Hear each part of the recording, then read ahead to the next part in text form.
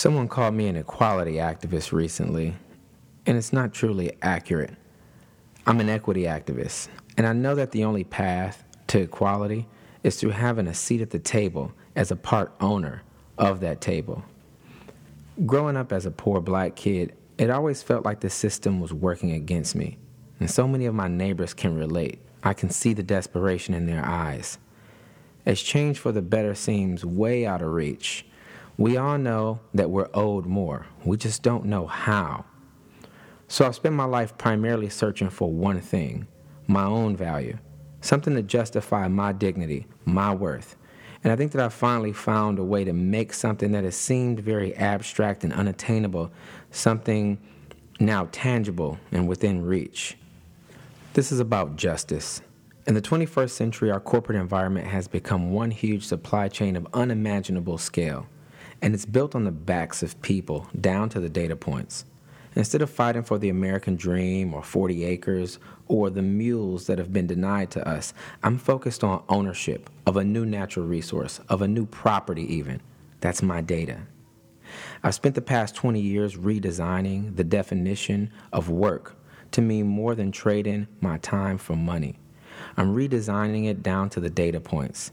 My life's work has been geared in designing policy that gives people an outright ownership of their personal data.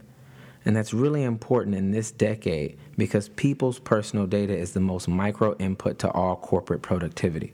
And to be clear, economists only establish productivity as a measure of inputs. Further, corporations only make two types of goods. They make products, things we can touch, or services, things we can't touch. But again, they're all incentivized to exist based on the data from individuals.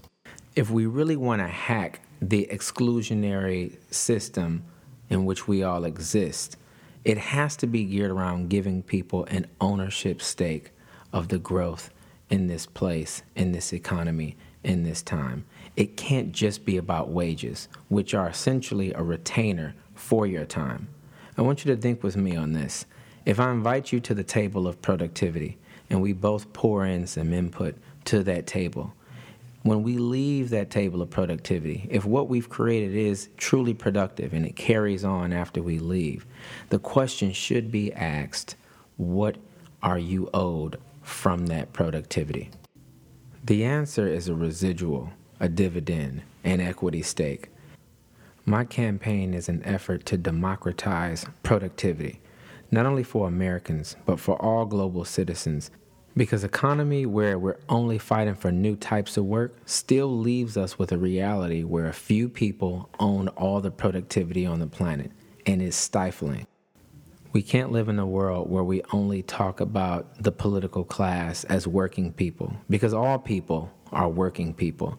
Either they're toiling away with their hands and feet, or their data is labor for them.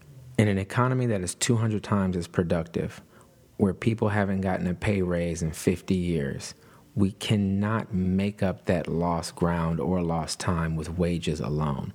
We have to fight for more. So when I say we owe us as a campaign slogan, I mean we owe ourselves enough courage to stand up and say we're due more and we're due something lasting. Because the only way that we can move people forward together is to make them a stakeholder in the future. We owe us that.